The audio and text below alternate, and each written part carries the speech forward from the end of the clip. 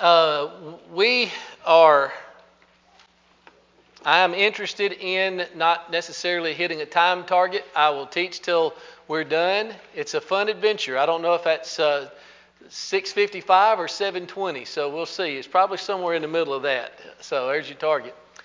Zephaniah is our next prophet. We are roughly going chronologically. When we look at the book of Zephaniah, he is one of the 7th century prophets. Who can tell me what of significance happens in the 7th century?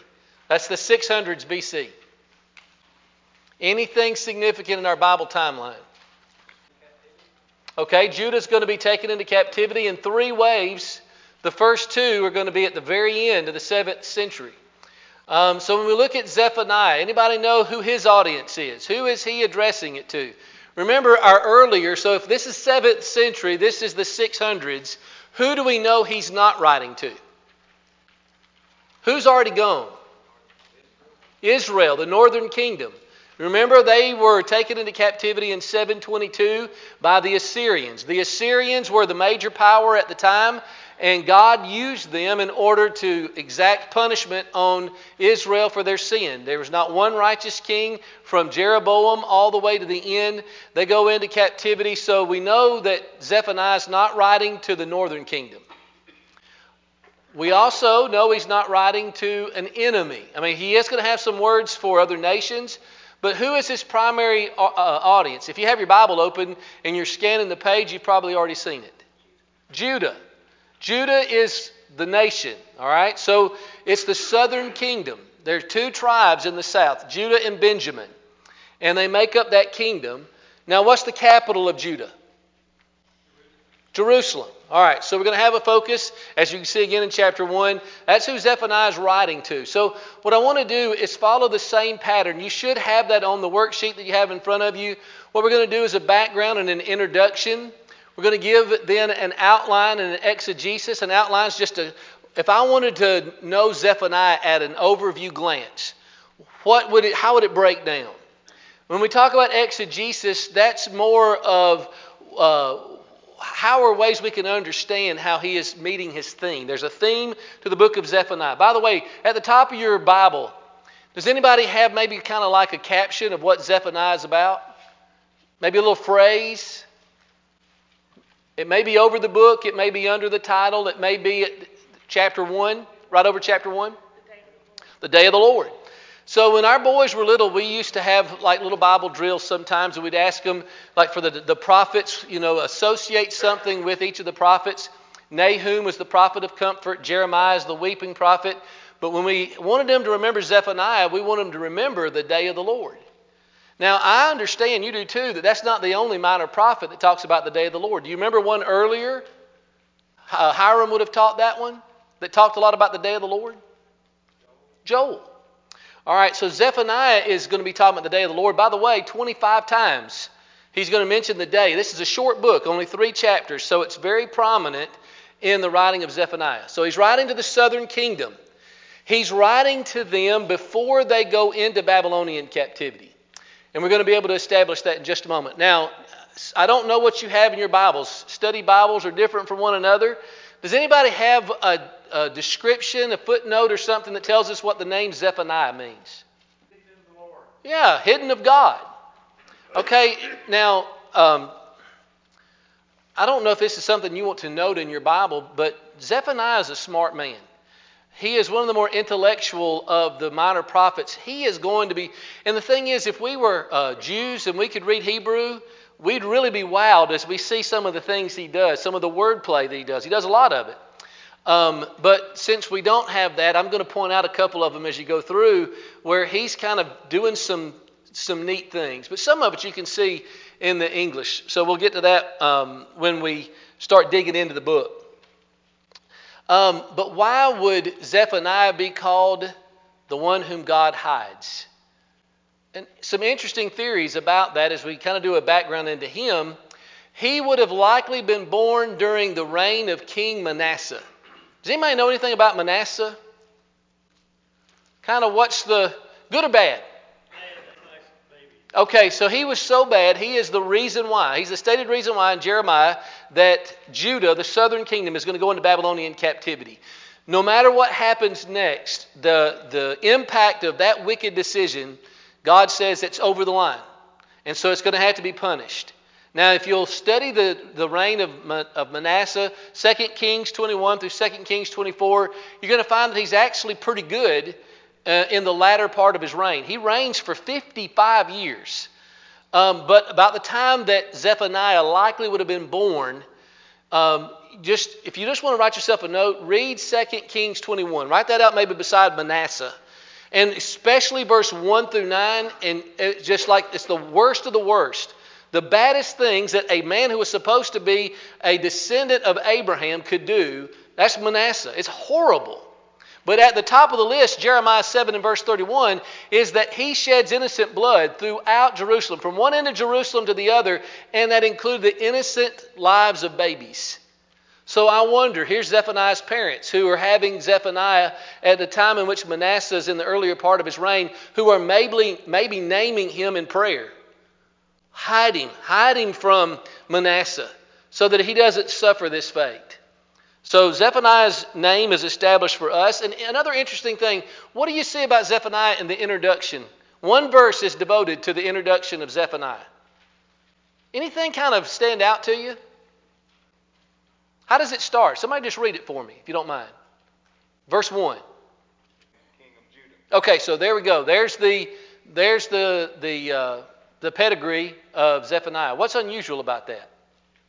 There's 12 minor prophets. It goes way on back in the lineage. None of the others do that. You might get he's a son of, but you don't get he's a son of a son of a son of a, not a sailor, but a son of a son of a son of a son. All right, so why is Hezekiah? Who's Hezekiah? He's king of Judah. How would you characterize him? He's a good king. All right, so here's what you have. Whose reign is Zephaniah prophesying during? It's right there in verse 1. Josiah, good king, bad king. As good as they come. Overall, even better than David because you don't kind of have the baggage that David has in his reign. So you have Hezekiah, his great-great-grandfather, and you have Josiah, presumably related to him somehow. It would have to be, right? If they share a great-great-grandfather, there's some blood relation between them. Maybe a half-brother. Maybe, I don't know. It makes my brain, I couldn't figure it out either. So they're related somehow. How about Manasseh? What's his relationship to Hezekiah? Anybody know? He's a son. So what does that say about Manasseh and Zephaniah? You didn't know you were going to genealogy class tonight, did you? What is that? What can we presume? Likely. They have to be related in some way. Step uncle, half uncle, great uncle. So isn't that interesting? We'll get to that in just a second. You're right. That's a very important point I want to make here. That's right. But Hezekiah is definitely a direct descendant. He's a great-great-grandfather. Why would Zephaniah tie himself to Hezekiah? Wouldn't you? If you're the great-great-grandson of the president, especially as a president that would have been favorably looked on by your fellow citizens, it's a great way to give legitimacy to your message. I'm of royal descent. And I'm not just of royal descent. It's not wicked Ammon. It's not wicked Manasseh. It is righteous Hezekiah. You remember Hezekiah? Man, we get a lot more press about him. He's probably got more written about him in the divided kingdom period than any other king, Josiah being next. Remember Hezekiah? When you think about him, what do you think about? Yeah. Added 15 years to his life. On what basis? He humbled himself. He prayed. But what did he say in the prayer? Would you be willing to pray what he prayed? God, look at my life. And based on what I've been trying to do, please deliver me, heal me. And God would say, yeah, I'll give you 15 more years. I mean, if you're fixing to die, 15 years is a pretty cushy gig to get that. And so we remember that about Hezekiah. Do you remember that what else happens with Hezekiah? What prophet tells the story of Hezekiah? Isaiah, I think 38 and 39. And you remember the Assyrians, they have just wiped out Israel. They've taken them up into captivity. And now they are the world power at the time. Remember that, because that's going to come into play here in this book. So they're on the march. And they come to the city of Jerusalem. And they're standing outside the wall. And they have these messengers on behalf of the army. And they begin to speak to the people. What's significant about that? What does Assyrians speak? What do Assyrians natively speak? Aramaic, okay? Not Hebrew. But what do those messengers do? They're talking trash in Hebrew. And so at the gate they say, please, we can understand your language. Speak this in your language. He's like, no, I want everybody to hear this, that you're putting your trust in Hezekiah, and Hezekiah's putting his trust in God, and that's misplaced. So just watch out. And what happens? How does it turn out? Anybody remember? How about an entire army is wiped out by God in one night? And Assyria goes back north with their tails tucked between their legs. They did not breach Judah at the time. And so there's going to be a continued dynasty. The kingdom of Judah is going to continue for over 100 years. Now we're getting closer to Judah going into Babylonian captivity. It's going to be talked about tonight, but the enemy is not going to be specifically mentioned. But Zephaniah says, I want to tie my message to a righteous king, and I want to speak to you, Josiah, maybe brother, maybe close relative, and I want you to hear what God has to say about how things are going right now. Because what do you remember about Josiah's reign?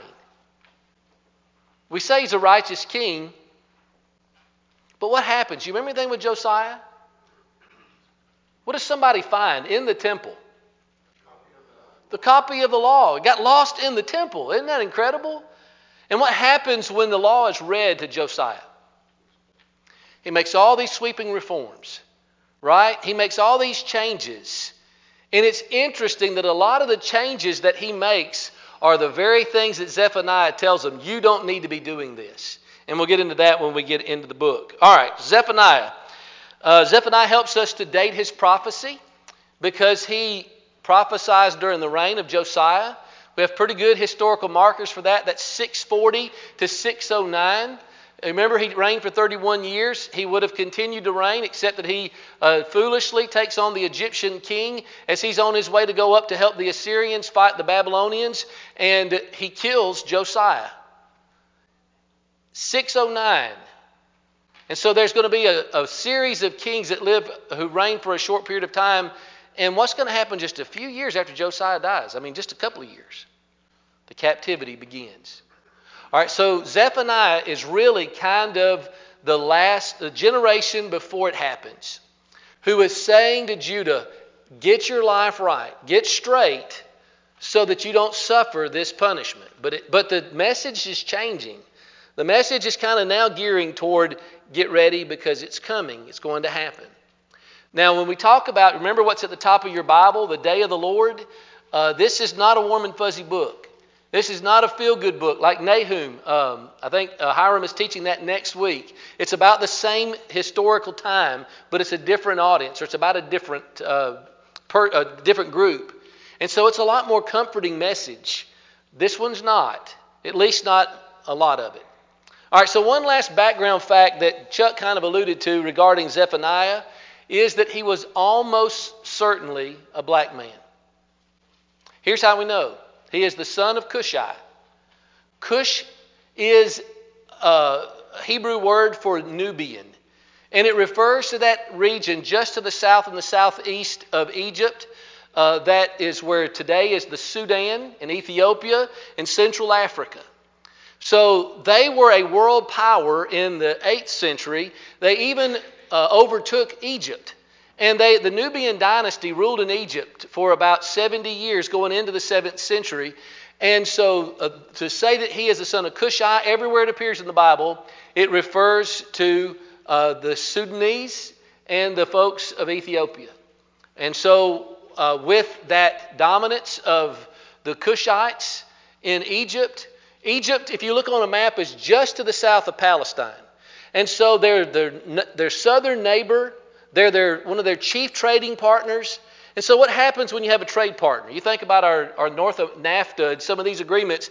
What happens when your trade partners are right next door to you? You have a lot of interaction, right? And so as the result of that, this is not a political statement. We got borders. We got a border to our south, a border to our north. Folks are coming through those borders, right? And so you have people coming up. And I don't know that they built a wall, nor could they in Palestine, but you had folks coming up from Cush. So there was probably a lot of intermarriage. And it was not unheard of for the Cushites to be in Jerusalem. If you want to go just a few years later in time, it's a great lesson, the Old Testament Ethiopian eunuch in the book of Jeremiah. Anybody remember that story? It made an impression on me when I was in college because Brother Winkler would preach, is the other Ethiopian eunuch, and it was in chapter 38 and 39 of Jeremiah. Remember Jeremiah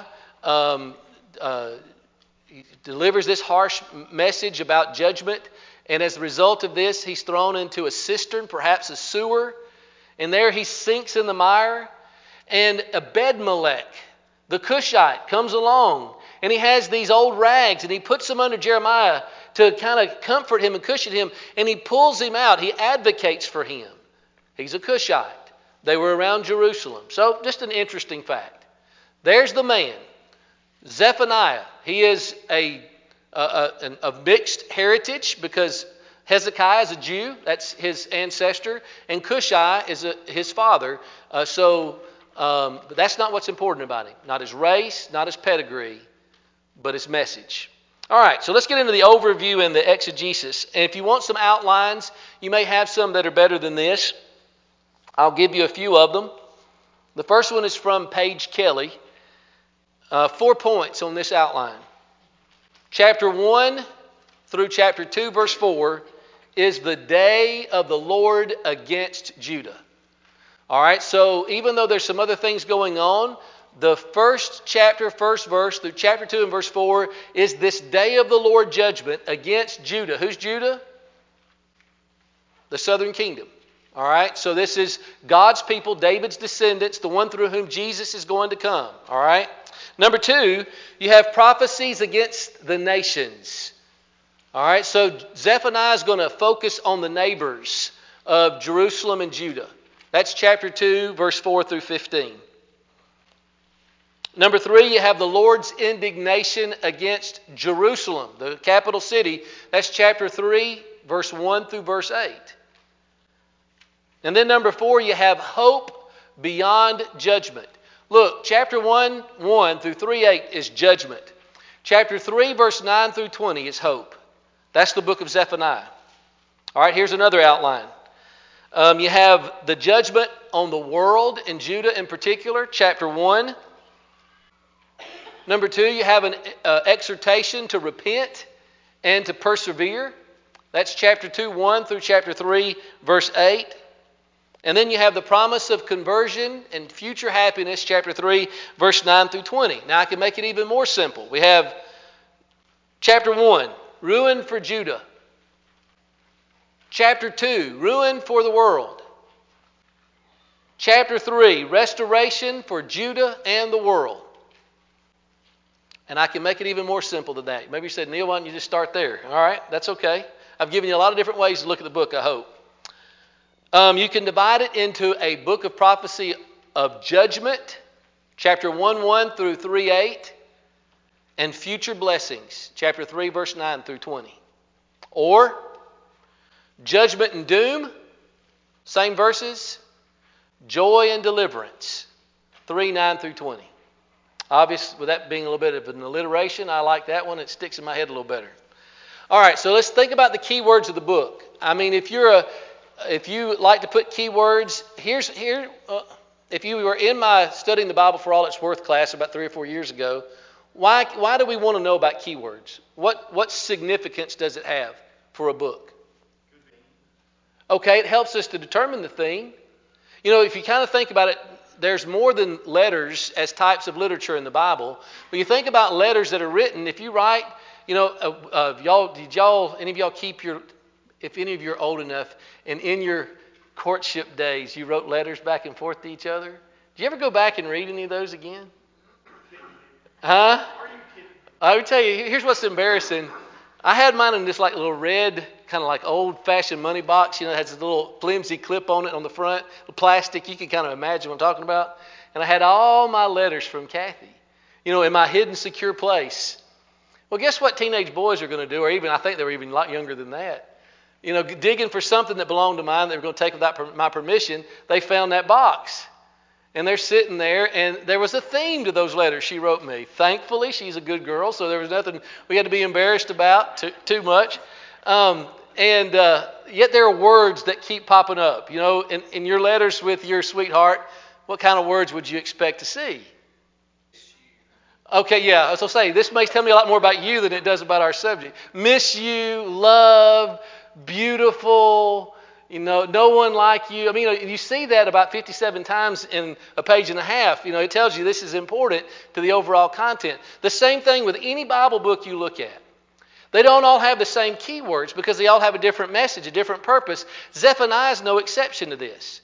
So what do you think might be some of the key words that you'll find? And you know they're key by repetition. Judgment, okay. Day of the Lord. All right, so the word, so you do have the phrases, but I want to look at words. The word day is one of them. It's found 22 times. Okay, hope is conveyed, but it's not a key word per se. Okay, we don't find that word per se. Let me just give you just a few of them. Lord, 36 times, day of the Lord, that's already been mentioned. All. You go, well, how does all play into this? I'll show you in a moment. That's 23 times. Day is 22 times. Earth, 9 times. Nation, 8 times. People, 8 times. Desolation, 8 times. Inhabitants, 7 times. Jerusalem, 7 times. And gather, 6 times. All right, so what we do, and it will almost always work. You take those keywords and see if you can't make them into a sentence and see if that sentence doesn't describe the book that you're studying. This is a book about the day of the Lord upon the earth, the nations, and Jerusalem, a day of desolation for some, and a day of gathering for others. What's the word desolation mean to you? Destroyed, empty, worthless. How about gathering? What does it kind of imagery does that suggest? Good thing or bad thing? Yeah, safety, protection, acceptance. That's the book of Zephaniah, all right?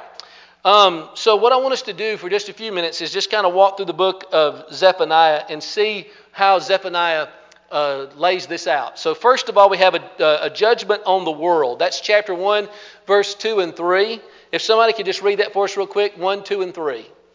Chapter 1, verse 2, and verse 3. Okay, so how do we know that the audience is the world here? What does Zephaniah say that cues us off? Okay, everything. How does he even start? All things. Now, do you notice anything about the progression in verse 2 and 3? Okay. Now, Tom, did you come up with that on your own, or did you have any kind of notation there? Hey, but that's good. That's it. Here's one of those neat things that Zephaniah does that shows us really what an intelligent writer he is. He does, this is just the first of them, a lot of different reversals. I'm going to show you some. This one is one of the more obvious ones, but there's some that are more subtle. This is a reversal of creation, right? Because what's the end of it? What does God say at the end of creation, at the end of Genesis chapter 1? What did he see? Yeah, everything that he made, and behold, it was very good. But how does he start? Day and night and all the way through the individual things. So what does he do here? He says, I'm going to destroy all. And then I'm going to destroy birds and beasts and so forth. And so what he does is it's a reverse funnel, right? So here's the creation. Now here is Zephaniah saying all. And I'm going to get it more narrow down to the very end of the wicked. And I'm going to ruin them all. So it's a reversal of creation. He's saying, I'm going to undo everything I did in creation. Will that get your attention? I'm going to do everything in reverse of the creation. Is he going to literally do that? Well, we know the answer to that. Did he literally reverse creation? If he did, we wouldn't be here talking about Zephaniah in Bible class tonight. What is he saying? Big bad stuff is going to happen. There is a judgment that's coming. And it's a judgment that's going to come on all the earth. Now again, even that is somewhat representative because he's focusing on who is involved in that. So after he gets that attention, and he talks about that judgment, this total judgment that they'd seen before, they know about Noah, they know about his background. Judah knows that, so why does Judah think that judgment won't come on them? All right, so that's where we get to number 2. It's a judgment on Judah and Jerusalem. And this is a big part of the book. And we won't read this. I'll just have you note some things as we go through chapter 1, verse 4 through chapter 2 and verse 3. How do you know that this is a judgment? Do you see any judgment language in this section? Stretch out my hand against. That's verse 4. What else? Cut off, verse 4. What else do you see? And this is what you're going to see more than anything in this section. What does he refer to? Hint, it's over the top of your Bible, probably. Over chapter 1. Right under the book of Zephaniah. Right over chapter 1. Y'all already said it a couple of times. The day of the Lord. The day of the Lord. Is that judgment language? Everywhere you see it. Anywhere you see it. And here's the interesting thing. It's mentioned, remember I said it's 22 times in the book? It's 15 times here. And if we had the time, what you could do is walk through, and I would suggest that you do that. If you want to know what Zephaniah is about, put a box around or put an underline around every time you see the word day or that day or the day of the Lord, and it will really make it pop off the page. So the day of the Lord is simply a day of judgment.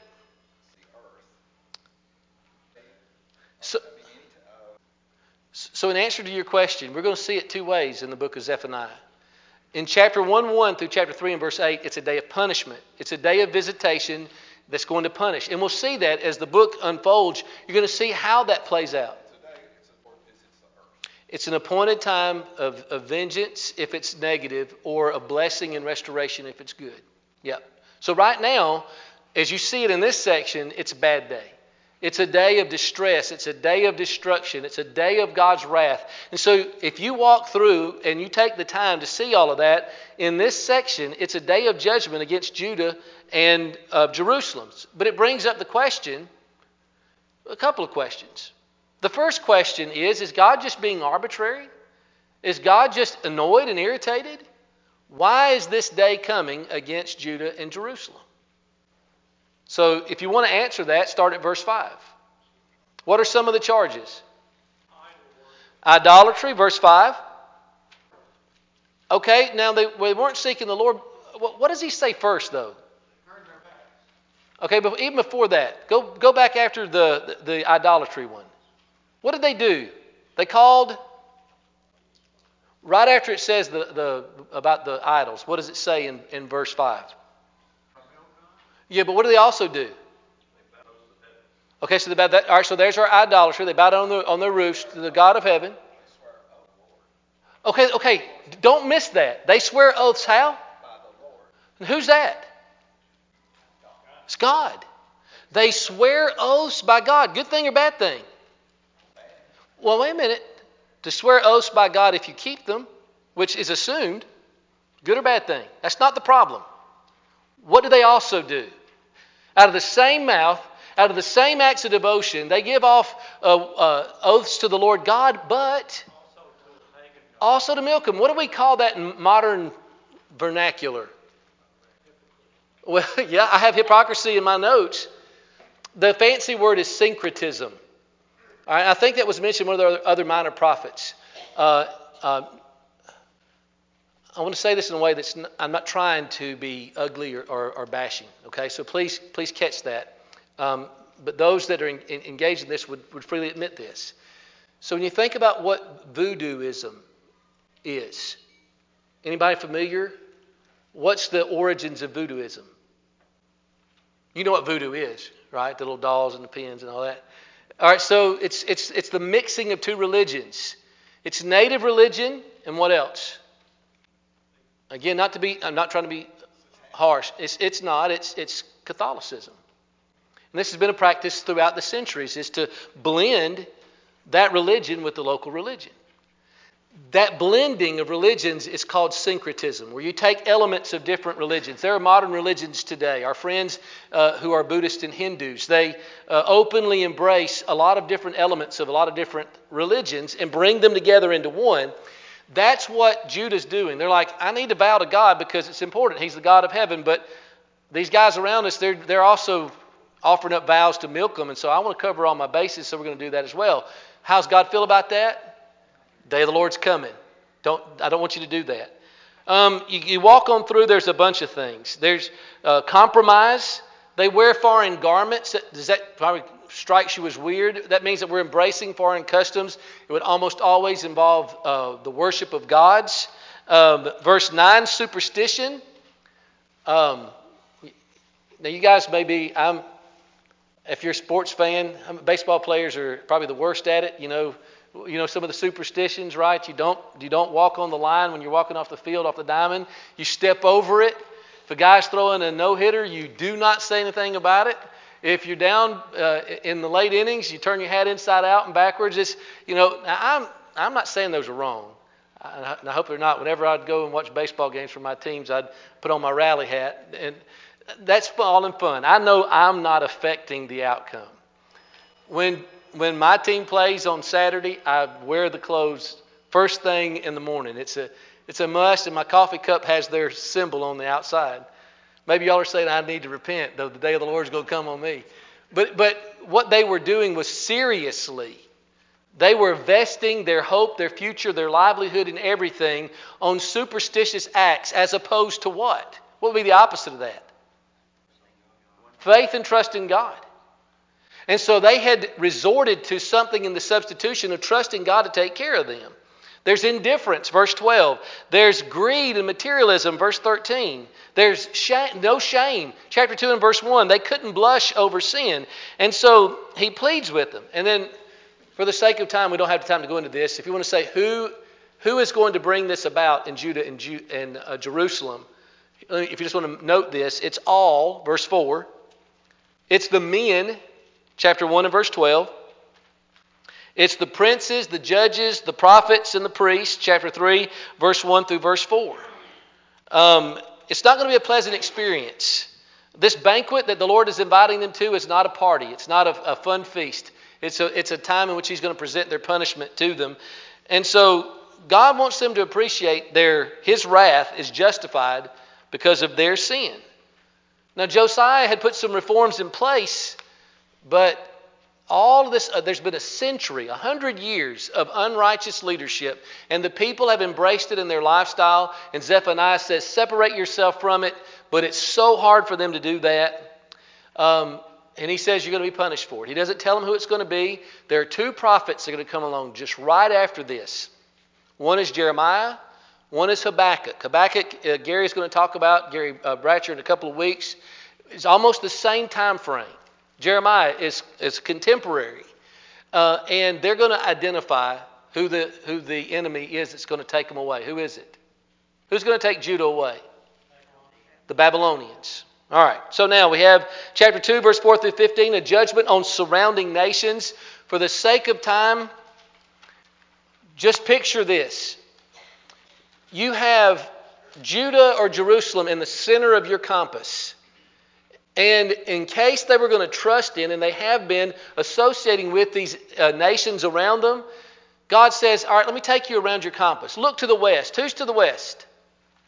If you're looking in chapter 2, verse 4 through 7. It's the Philistines. He says, I'm taking them out. And by the way, they're not coming back. They're going to be gone. Who's going to live where the Philistines were living after Judah gets back from Babylon? Judah. I'm going to give it to them for a possession. All right, it says, now look to your east. Who's to your east? Ammon and Moab. By the way, where'd they come from? Okay, more directly. Lot. Do you remember how they came about? Remember, Lot's one of 3 people that escapes. He escapes with who? Who are the other 2? His daughters. What happens with Lot and his daughters? Moab and Ammon. We'll just leave it at that. Because of what event? What happens? Sodom and Gomorrah. What does Zephaniah say is going to become of Moab and Ammon? Zephaniah is so brilliant. They're going to become like Sodom and Gomorrah. Don't trust to your west. Don't trust to your east. Okay, let's look to the south. Who's to the south? Cush. The Ethiopians. What's going to happen to them? Going to destroy them. Look to your north.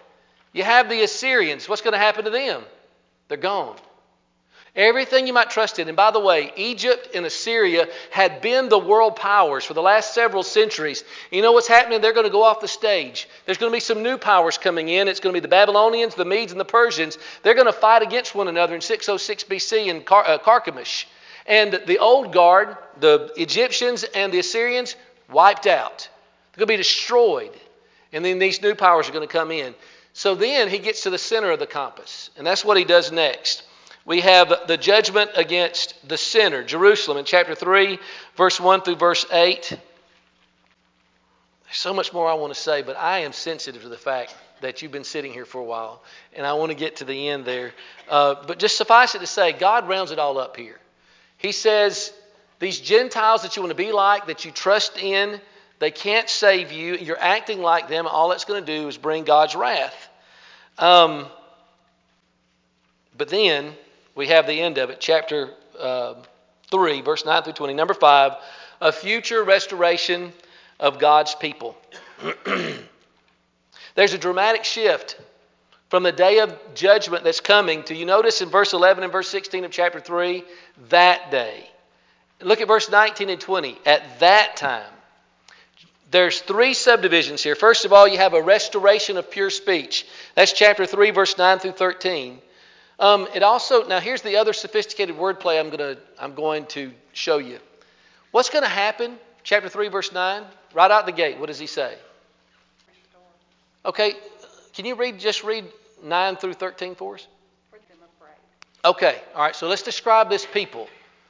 What is said about these people who come together and with pure lips give honor to God? What's said about them? Okay, what they're going to do, they're all going to call on the name of the Lord. What does that speak of? What does that suggest? They're all going to do it. What's our word for that? It is faithful, but they're all doing it. Unity. Unity. They're one. But who are these people? Where do they come from? They're a remnant. Where do they come from? They're scattered, right? They're scattered. And what's happening to these scattered people? They're coming together. They're coming back. They're coming together. And they're doing what with regard to God? Being rebellious or submissive? Does this sound like the reverse of something else? How about Genesis chapter 11? Anybody know what happens in Genesis chapter 11? It's right after the flood. Tower of Babel. What happens at the Tower of Babel? What word would you use to describe them? Before that. They're united. They all have one goal, one aim. Are they in subjection to or rebellion against God? Rebellion. What does God do with them? They're all right here building this tower. What does God do? They're gone all over the place. What's he doing now? Bringing them back. And what are they doing? They're not rebelling. They're submitting to God. Zephaniah got to be one of the smartest. I mean, the Holy Spirit's writing all of this, but man, the clever things he does throughout this book. To say the new time is going to be a sign of change in which people are going to get the blessings of God because they're going to be restored, they're going to repent, and they're going to find relief as a result of that. In verse 14 through 17, there's a song of celebration. Not only would they use pure speech, but they would use their voice to shout for joy. Verse 17, he will exult over you with joy. He will be quiet in his love. He will rejoice over you with shouts of joy. What's going to happen in the time of restoration? How's God going to feel about these people? That he is saying, you're going down into judgment. You're going to be punished. With his love. Dramatic change. And then 18 through 20, a reversal of exile. You're going to come back. There's going to be restoration. So much more we could say about that. And I just won't do this. But here's the major themes. I'll at least discuss them for you. Obviously, one of the major themes of the book of Zephaniah is what? The day of the Lord. If you don't remember anything else, Neal taught them that Zephaniah is about the day of the Lord. It's a bad day, 1 through 3:8 for the disobedient. It's a great day for the restored, chapter 3, verse 9 through verse 20. And the other kind of goes along with that, and that's the warrior God. It refers to God as a warrior in both sections. What kind of warrior God is he in the first 3 chapters at 8 verses? He's fighting against the disobedient. But I want you to notice something. He's also a warrior God who saves and loves and allows none to be put to shame. Verse 17, the Lord your God in the midst of you is a victorious warrior. Now, I want God fighting for me. I don't want God fighting against me. But what determines which God I get? Me. My choice. Am I going to hang out with the Manassehs and the Ammons of the world in leadership, or am I going to hang out with the Hezekiahs and the Josiahs? I get to choose that. And God is saying, look, remember back in chapter 2, if you'll humble yourself, maybe it is that God will hide you. Another one of these neat things that Zephaniah does, because what's Zephaniah's name mean? Maybe you'll be like me. Maybe God will hide you from the wrath of his own wrath. It's amazing. You read through Zephaniah, and I hadn't really drilled down on it, and it's one of those books, let's just be honest, where if you're in a reading program, you go through, and if you had to take a test on it, 30 seconds later, you might not get one question right. But when you start digging down and looking at it more closely, it's amazing the layers and what he's doing there to communicate this message. Yes, on the face of it, it sounds like a very simple message. Judgment or salvation. But there's a particular people at a particular time that needed that and needed to hear the message as it was. Just for your edification, the only allusion to Zephaniah in the New Testament is Revelation 14 and verse 5. That harkens back to chapter 3 and verse 13, where Zephaniah says, the remnant of Israel will do no wrong and tell no lies. And John uses this to refer to all the redeemed in Revelation 14, in that 144,000 that we'll study about in class here in a few weeks. I'll just give you the lessons and then we'll wrap up. The lessons, seeing Jesus in Zephaniah. Number one, the people in Zephaniah's day tried to have it both ways. They had a divided allegiance between God and this world. They wanted to make vows to the Lord of heaven and vows to Milcom. It won't work. Does that sound like something Jesus said in the Sermon on the Mount, Matthew 6? What does he say? Can't serve two masters. Going to choose one. Joshua, what does he say? Choose you this day. Joshua 24:15. Number two, the judgment of Jesus begins with his people. The judgment in Zephaniah's message begins with Judah and then goes to the nations. 1 Peter 4:17, judgment begins with us. It begins at us. Number three, repentance precedes restoration. God, in the first 3 chapters, the 2.5 chapters, says repent. And the last, he says, I'll reward you. That's New Testament. Acts 3:19, repent and turn, that your sins may be forgiven, that the seasons of refreshing may come. And then number 4, God will give his people rest. That's chapter 3, verse 13. Obviously, that makes you think of what? Yeah, okay, yeah, that's fair enough. The ultimate rest. What does Jesus say when he comes? O heart bowed down with sorrow, O eyes that long for sight. What's the chorus say? Come unto me, all you that labor and are heavy laden. All right. So Zephaniah.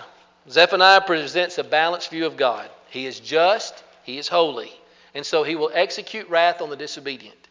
But he's full of grace and mercy, and so he wants to bless and restore. If you want to think about the book of Zephaniah as having 2 poles, so imagine, if you will, a pole at either end. You've got the pole of judgment and wrath, the pole of grace and blessing at either end.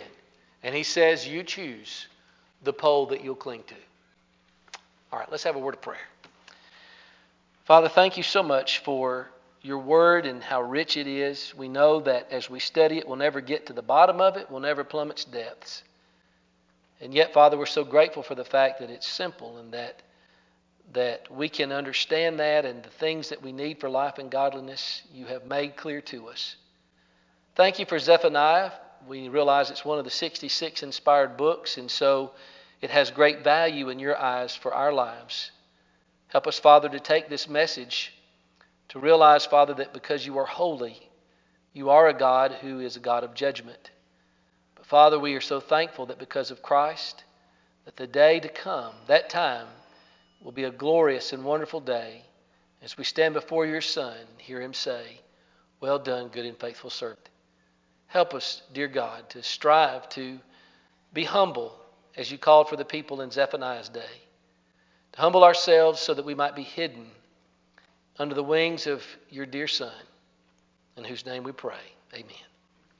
All right, you got about 25 minutes or so to